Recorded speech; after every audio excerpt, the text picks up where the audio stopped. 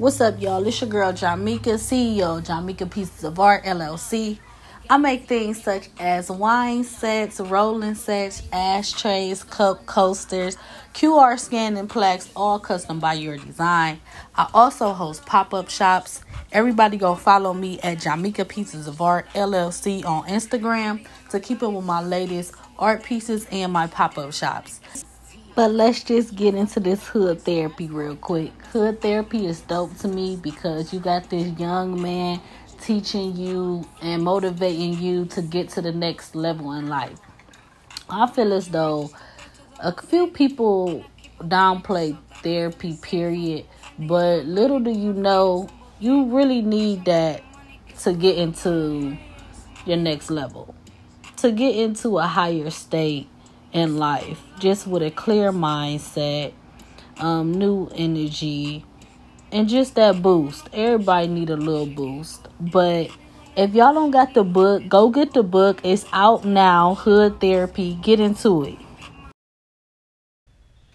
Yo, so welcome back to another episode of Hood Therapy.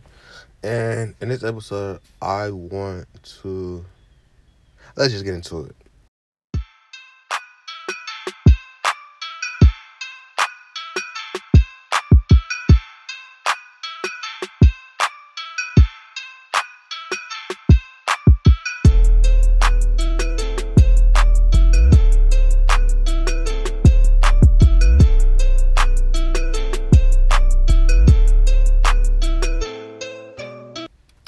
So, in this episode, I want to talk about the process. And a lot of times I feel in the process, there are things that kind of hold us back, from getting to our prime time mental, spiritual, emotional, and physical peak, And so I want to start this by asking you, like, what are you running from? Like, what's holding you back? And I feel for a lot of people, it's the feeling of failure, trauma and situations that they haven't necessarily healed from. And that's kind of interesting to think about in the sense that, yes, healing can hold you back, or the act of not healing can hold you back.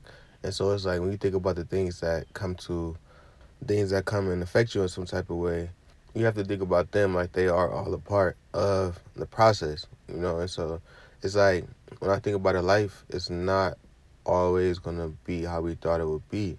And sometimes that can be kind of embarrassing. They expected something to go one way and it goes another way totally different. And you just feel like, you put in effort and energy and time just to no avail.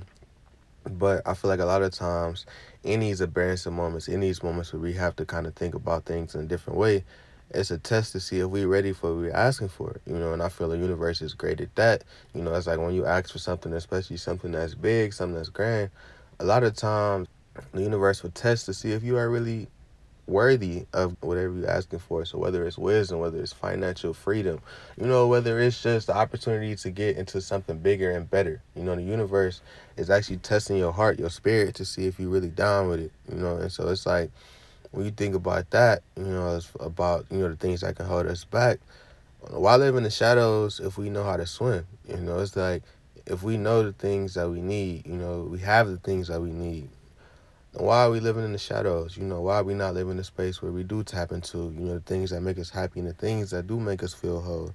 And so it's like I think a lot of times the answer to this question is living in the expectations of ourselves and the limitations of others, And I feel that can be something that really holds you back, especially if, you feel like you have to do something to make the people around you happy.